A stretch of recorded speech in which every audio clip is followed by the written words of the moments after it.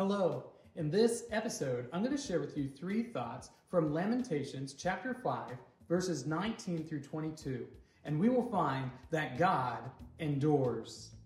Lamentations chapter 5, verses 19 through 22 says, "But you, O Lord, reign forever. Your throne endures to all generations. Why do you forget us forever? Why do you forsake us for so many days? Restore us to yourself, O Lord, that we may be restored.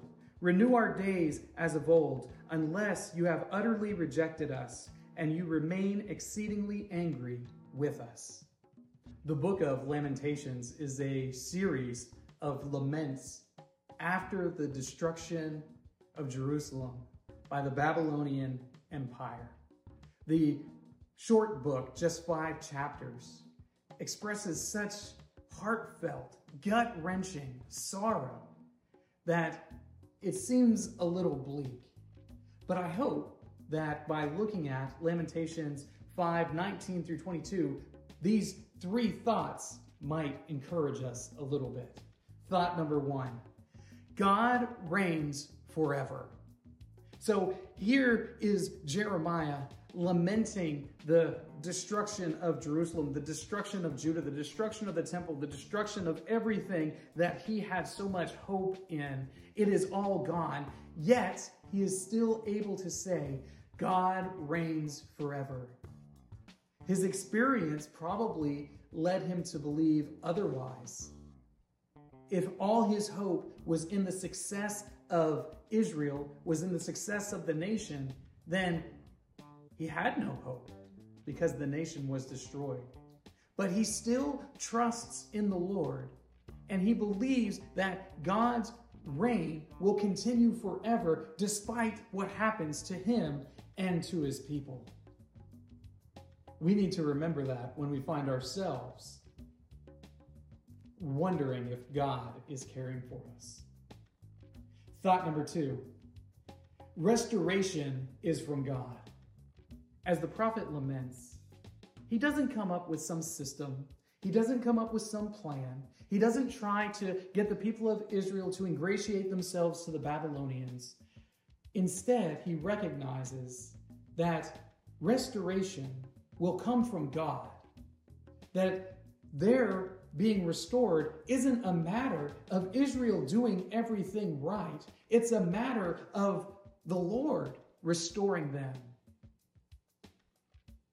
That's something that we need to pay attention to, because so often we think that if I just do the right things, if I just work in the right way, then God will somehow be obligated to restore me. But that's not true.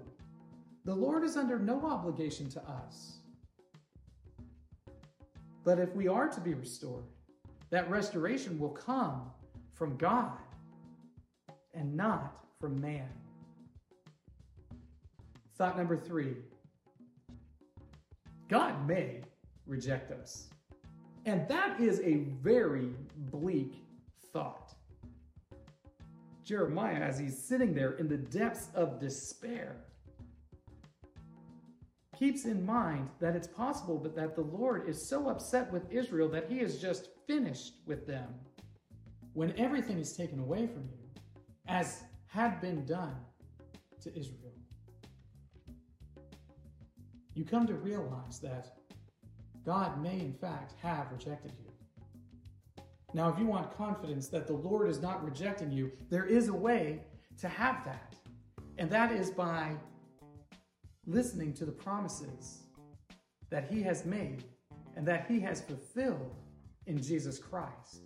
So by placing your faith in Jesus Christ, you take hold of these covenant promises that the Lord has made to carve out a nation for himself, a remnant who are righteous on the basis of faith. These 3 thoughts come from today's reading of Lamentations chapters 1 through 5. That's the whole book.